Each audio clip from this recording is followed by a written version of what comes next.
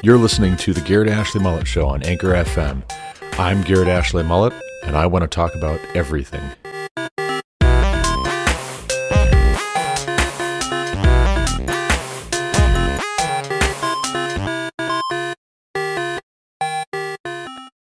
Hello, and welcome to another episode of the Garrett Ashley Mullet Show. This is Garrett Ashley Mullet, episode 28 of the podcast for Season 3, episode 93 of the podcast overall. Today we're going to talk about whether it's more important to be kind or right, and we're also going to talk about 1 Peter. I have the honor and the privilege and the opportunity this evening to speak for about 15 minutes to the youth at Summit View Community Church about 1 Peter. We've just wrapped up 1 Peter as a church. The pastors have been preaching through 1 Peter for several months. And on Wednesday nights when youth group meets, we are going through, or have been going through, 1 Peter along with the rest of the church. The pastors are preaching through a few verses, a selection of verses every Sunday. And then when the small groups meet, when the adults in their small groups meet, they're discussing those sections of verses that were preached on, asking questions, unpacking what this means from a practical application standpoint. Where are the challenges in applying these things? Where are the opportunities for us to become more faithful or to honor God better by internalizing these truths in His Word, by meditating on His Word? And then the youth also, why not? Why not as a youth group, as a middle school and a high school ministry, go through these passages that are being preached on to get these kids to be engaged, to be listening, to be paying attention so that they have something to say about it. But before we get into 1 Peter, I want to talk about a question my wife posed to our family at the dinner table on Saturday. While my dad was here, all of our kids were sitting around the table, and my wife and I, and we had my dad as a guest. And my wife posed the question that she had already posed to the children earlier in the week after she saw a video on Instagram. And the video on Instagram was some child actor, some star of some TV show probably, or some movie, something that's being promoted here recently, whose marketing people also presumably talked with her. Her agent probably talked with her and said, you should do a little Instagram video to kind of get your profile up and get you out there and get people paying attention to who you are. You have something to say. You have something important to contribute to the public discourse. And so what this girl said to all of her followers, however many there are, I'm not familiar with her, is that it's more important to be kind than it is to be right. So what do we think about that? My wife asked our children earlier in the week. And then on Saturday, while we're sitting around, she wanted to get them to explain what their take was on what this girl had said on Instagram. And she wanted to get my take. She wanted us to talk about it and discuss it. So God bless my wife for facilitating this conversation, for bringing this topic to the fore in our household, in our family.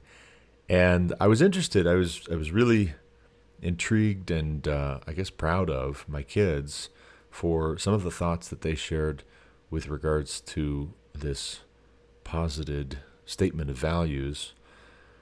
For one thing, my oldest son pointed out that it really comes down to who's defining what is kind and what is right. That's a great point, Josiah. It does come down to who is defining the terms here. What is right and what is kindness? And also, what does kindness have to do with being right? What does being right have to do with being kind? There is a relationship there. So kudos to Josiah for pointing that out. And also to Solomon. Solomon chimed in and said, if I have a friend who is dressing in a way that is just kind of ridiculous and embarrassing and they don't realize it, maybe they have a dirty shirt or they have something on their face or whatever, is it kind for me to let them go on embarrassing themselves, or would it be right and kind for me to point out that maybe they should go change their shirt or go clean their face or something like that. And that's obviously a nod to conversations that we have in my house. My boys and my daughter, they go out and they play outside, and they sometimes get dirty, if you can believe it. Kids, sometimes when you let them, will play in the dirt, and they'll get something on their face, they'll get something on their shirt, and their first thought is not, I should stop everything right now and go get myself cleaned up. I should go get a shower. I should go get a bath. I should go put on some clean clothes. I should go clean my face. Their first thought very often is not at all about that, unless you point it out, unless you say, hey, listen, we're about to go somewhere, or we're about to have guests over. You might want to clean yourself up there before you embarrass yourself, before somebody sees you.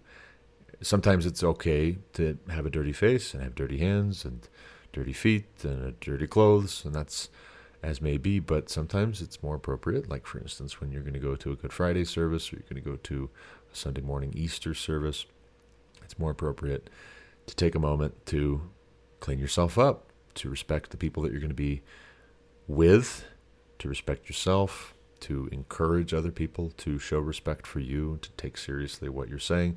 You wash your face. And there's also a component to all of that which has to do with honoring God. I'm going to clean my face. I'm going to put on clean clothes because I want to come before the Lord in reverence, respecting that this is my God and that he is holy.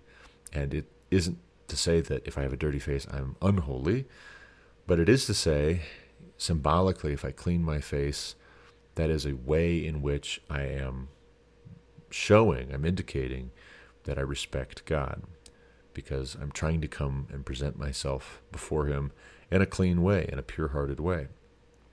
So the question of whether it's more important to be kind or to be right, I find interesting in light of a lot of books I've been reading here lately, and I don't know, maybe you guys get tired of me talking about all the books I'm reading. Maybe I get tired of mentioning, hey, I'm reading this book here lately.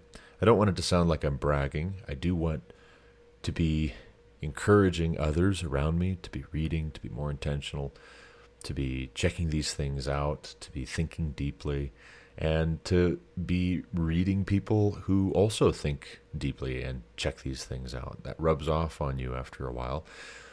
These people are thinking through things, they're researching, they're trying to organize the data. And if you also are going and hearing what they have to say and reading what they have to write, you might get an idea or two about what's going on and how to best honor God, how to best love the people around you, how to navigate your life circumstances in a way that is wise, in a way that is peaceful, in a way that is a good steward of the privilege and the blessing that you've been given in life. So along those lines, some of the books I've been reading recently have been trying to trace the origin of the modern philosophical zeitgeist, the spirit of this age. How did we get this idea that people have a gender other than what's obvious when they're born? Where did that come from? Where did we get this idea that people are born homosexuals or transgender? Where did we get this idea that if somebody at 5 years old says they like playing with Barbie dolls instead of Tonka trucks, they must be a girl trapped in a boy's body? Where did we get this idea that not all women have periods because some women supposedly have penises? And I'm sorry if you're listening to this with children present and it offends you for me to say the term or to use the term. If I'm being too graphic, I apologize, but there's just no way around it in my mind except for being very blunt. A woman has certain parts. A man has certain parts. When my children were born, in a couple of cases, we didn't get an ultrasound beforehand because it was just, hey, let's be surprised. Or if we did get an ultrasound, we didn't want to know the gender. We wanted to be surprised. Is this a boy? Is it a girl? We'll find out when they get here. Because in some respect, we'd already had a couple of boys, and we were hoping so much for a girl that it was our way of mitigating against being disappointed. If God gives us another boy, we're supposed to have another boy. God has a purpose for this boy being in the world, and we don't want to reject that purpose or kick against the goad. We don't want to be discontented or act like God messed up in giving us another son. Well, it just so happens we have 6 sons. And maybe God has rewarded our desire to not just have a boy and a girl, one for her, one for me, and then be done. Maybe God has rewarded us for our desire to be content and to be good stewards and to be faithful with however many children he gives us by giving us 6 sons. Now, in ages past and in many parts of the world, even still today, you have a lot of sons, and that is a sign of God's favor. That is a sign of your strength as a man and as a household. Look how many sons I have. I have all these sons, and someday they'll grow up and they'll go into business, and they'll sit in the city council, or they'll go into government, or they will become warriors. And my house is strong. I have 6 sons. In our culture, that's not so much the mindset in the main. The mainstream culture thinks that we shouldn't have children. In fact, some people think that it's immoral to have children because we're overpopulating, we're overconsuming, we're killing the planet because there's too many people consuming too much. We're being too fruitful, we're multiplying too much, we're filling the earth too much, we're subduing the earth too much. We're reflecting God's glory. We're obeying God too much, apparently. But as for me and my house, we will serve the Lord. And that isn't always easy, but you can make decisions. Like sometimes, for instance, saying, we don't need to find out what the gender is ahead of time. We're going to focus on thanking God and being faithful, whether he gives us another boy, whether he gives us another girl, whether this child has disabilities, if they have some condition that makes it very difficult and very different for us to raise them, or if they're perfectly healthy, if they're strong, if they're more energetic than we are, which has been the case in most of our children's upbringing thus far. They're more energetic than we feel sometimes. But in a day and age where gender is a social construct, where sexuality is fluid, where people are rewarded for coming out as some deviant, you're rewarded and you're told that you're so brave if you reject heteronormativity, if you are trans, if you are bi, if you are queer, if you are gay, if you're a lesbian. You're patted on the back. Parades are thrown for you. You're held up on this pedestal like this is the very best representative of our culture. You're confused, and that's exactly what we want. We want you to be confused. And is everybody paying attention to how much we like it when you're confused? That's a good boy. We're going to reward you, or a good girl, or a good whatever you are, right? In that kind of a day and age, I'm reading books that are trying to unpack how did we get to that seeming like a good idea for so many people. It doesn't seem like a good idea to me because I fear the Lord. And I read in Genesis that God created them male and female. In the beginning, he created them in his image for a purpose. And we see repeatedly throughout the text a wicked, rebellious streak where God makes us for a certain purpose, and we reject that purpose, and we resent that purpose, and we blame God, and we turn our back on God, and we're bitter towards God because we don't like that. We don't want God's purpose. We want our purpose. We've got a better idea. We're going to do it differently just because God wanted it this way, as a way of trying to vie for dominance and control and to become gods ourselves, to become our own God and to become God to those around us. I'm reading these books that talk about self-expression being the greatest virtue. The worst thing you can do to somebody is to get in the way of their authentic self-expression. And so that's why Christianity is being attacked. That's why it's being driven from the public space, Because if you are coming with a Christian argument for repentance, thus saith the Lord, repent, the Lord is at hand. A voice crying in the wilderness, make straight the way of the Lord. If you're saying that, you're going to make somebody who's trying to express their authentic true self feel bad. We can't have that. That's the trouble with people, is they're repressing these emotions, and those repressed emotions, according to Freud, make them feel very bad, make them feel bad and guilty and ashamed and embarrassed. Like Dr. Spock said, you're going to hurt their self-esteem if you discipline them. So we can't have that, even though his son raised the way that Dr. Spock thought best, committed suicide. He was so aimless. He was so confused about what he was supposed to do with his life. I'm trying to unpack where we got these ideas from, and I'm finding this common theme that explains why love has been redefined in such a radical way.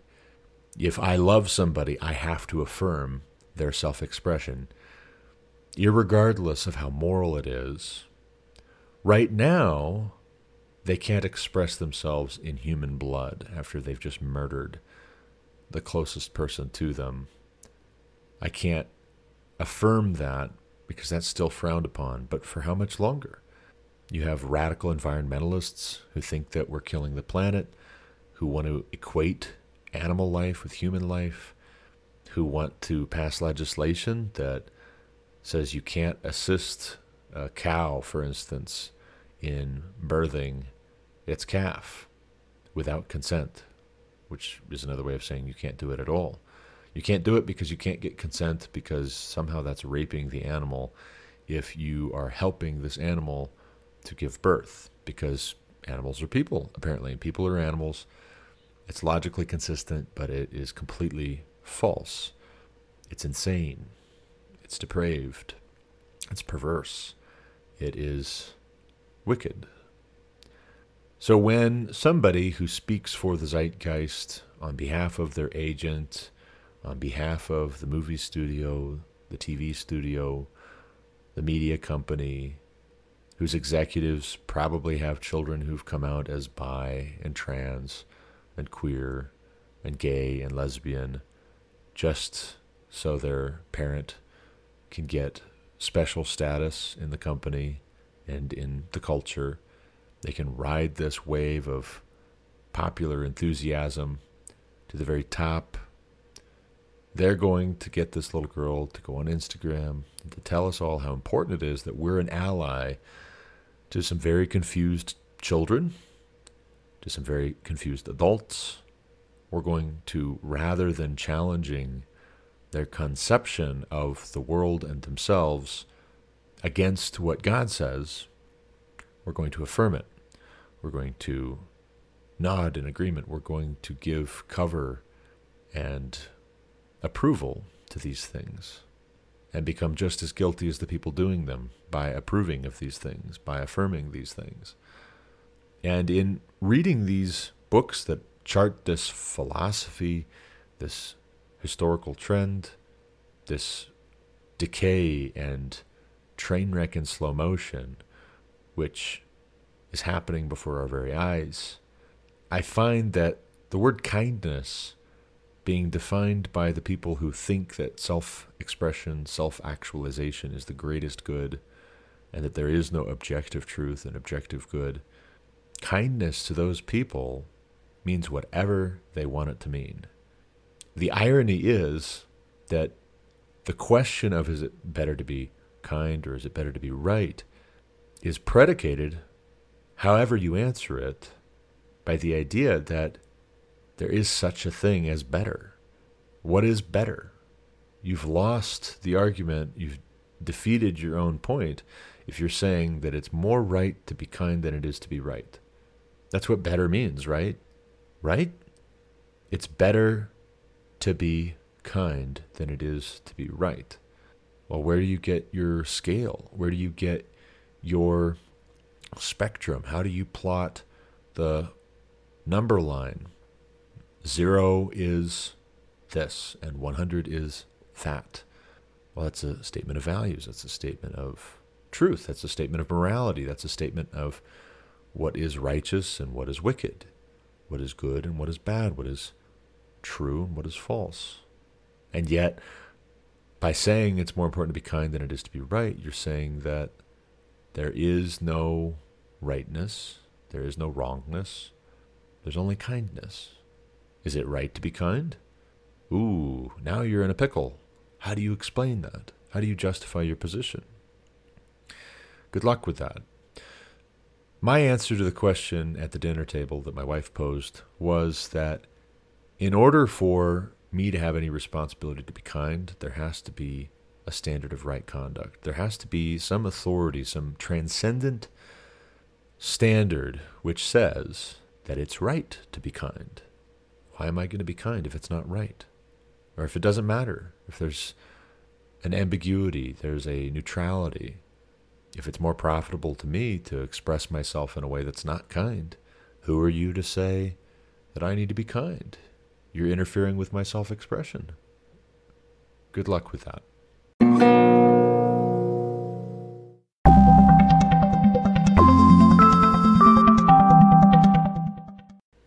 Moving on, I'm speaking this evening on 1 Peter. I have 15 minutes, and I'm worried that 15 minutes is too long and not long enough all at the same time. I am a bit long-winded. It took a while, but I have learned to trim down my content on this podcast, for instance, from an hour when I first started for the first season and 3/4 maybe. The very tail end of season 2, I made it my goal to stop being stubborn, to start listening to good advice, and to trim my episodes down to 30 minutes. I'm still working on that. Sometimes they're 35, sometimes they're closer to 40, but I've come a long ways. It has been an exercise in self-discipline, in me trying to not just express whatever pops into my head with no discipline, with no organization, with no consideration for my audience, but to prioritize what is it that I need to say on the front end if you're only going to listen for the first 5 minutes, the first 10 minutes, the first 20 minutes, the first 30 minutes. Are you even around still at 45 minutes? Or did you even start the episode if you saw that it was going to be an hour long and you don't have an hour today? You have 10 minutes. You have 15 minutes. You might have 10 minutes and 15 minutes later on too. But I have 15 minutes tonight, and I'm going to be trying to summarize what it is that we learned this year in 1 Peter as the youth group was going through it. The middle school section of the youth group was going through 1 Peter. A couple of interesting things to point out. One is that as you read through 1 Peter, you see him addressing those who are in exile. The exile elect, the dispersion in Pontus, Galatia, Cappadocia, Asia, and Bithynia, according to the foreknowledge of God the Father and the sanctification of the Spirit, for obedience to Jesus Christ and for sprinkling with his blood. May grace and peace be multiplied to you. What a beautiful introduction to the letter. Hi, I'm Peter. Who am I writing to? The elect exiles of the dispersion. In other words, there's persecution happening, and you guys have been spread out all over the world as we know it. You're all over the place. You're in Pontus, Galatia, Cappadocia, Asia, Bithynia. I'm talking to you, and I want to encourage you, and I want to remind you who you are and who is God. This isn't just about you. I'm not going to just be kind to you in a vacuum, in a godless sort of a way. I need to remind you, if I'm going to be kind to you, who you are in relation to God. Why were you dispersed? What should you do about that? You're being persecuted? You're going to suffer. But so did Christ. You don't see this Christ, but he loves you, and you love him, and you love him without having seen him. You need to look forward to the day when you will see him, and you will see the fulfillment of these promises in which you hope. Peter reminds his audience, his brothers and sisters in Christ, what their salvation is predicated on. It's predicated on the work of Christ. It was revealed to them that they were serving not themselves, but you in the things that have now been announced to you through those who preach the good news to you by the Holy Spirit sent from heaven, things into which angels long to look. That's an elevation. Angels are jealous of you. Did you know that? If you have salvation and these angels have fallen, they have no hope of being reconciled to God. You do. Angels are jealous of your situation, your opportunity here to be made right with God through Christ. He goes on, he tells them to be sober-minded a couple of times. He says, prepare your minds for action, be sober-minded, set your hope fully on the grace that will be brought to you at the revelation of Jesus Christ. Do not be conformed to the passions of your former ignorance, but as he who called you is holy, you also be holy in all your conduct, since it is written, you shall be holy, for I am holy. Wow, that's a tall order, Peter. How am I going to do that? I don't know, but I need to find out, don't I? Purify your souls by your obedience to the truth for a sincere brotherly love. Love one another earnestly from a pure heart, since you have been born again, not of perishable seed, but of imperishable, through the living and abiding word of God. For all flesh is like grass, and all its glory like the flower of grass. The grass withers and the flower falls, but the word of the Lord remains forever. And this word is the good news that was preached to you. You've been exiled. You've been driven from your birthplace, from your home, from your native land, into the far-flung regions of the world as we know it. You're exiles. You're out of place. You're strangers in a strange land. Everything feels like it's in flux. You're being persecuted. You're facing trials, various trials. You've been grieved. You have been grieved, and I don't fault you for being grieved, but please remember that this grieving is not the end. Remember the context. Remember why it is that you first believed. What prompted the persecution? Your faith in Christ. You believed in Christ, and those around you who did not believe in Christ, who rejected Christ, who are ignorant, spoke evil of you and tried to destroy you. He goes on, they stumble because they disobey the word, as they were destined to do. But you are a chosen race, a royal priesthood, a holy nation, a people for his own possession, that you may proclaim the excellencies of him who called you out of darkness into his marvelous light. Why are you a chosen race, a royal priesthood, a holy nation, a people for his own possession? Why did he call you out? Why has he redeemed you? Why has he saved you? So that you can proclaim the goodness of God. Once you had not received mercy, but now you have. I urge you as sojourners and exiles to abstain from the passions of the flesh. Wage war against them, because they're waging war against your soul. Keep your conduct among the Gentiles honorable. Gentiles here not just meaning non-Jews, but actually symbolically meaning non-Christians. So that when, not if, when they speak evil against you, they may see your good deeds and glorify God on the day of visitation. In other words, they're going to speak evil of you. They're going to do evil things to you because they hate what God is doing in you, and you're going to repay good for their evil. And you're going to win some of them over by your good conduct, by being blameless. Be subject for the Lord's sake to every human institution, whether it be the emperor as supreme or to governors as sent by him to punish those who do evil and to praise those who do good. See also Romans 13. This is the will of God, that by doing good you should put to silence the ignorance of foolish people. Live as people who are free, not using your freedom as a cover-up for evil, but living as servants of God.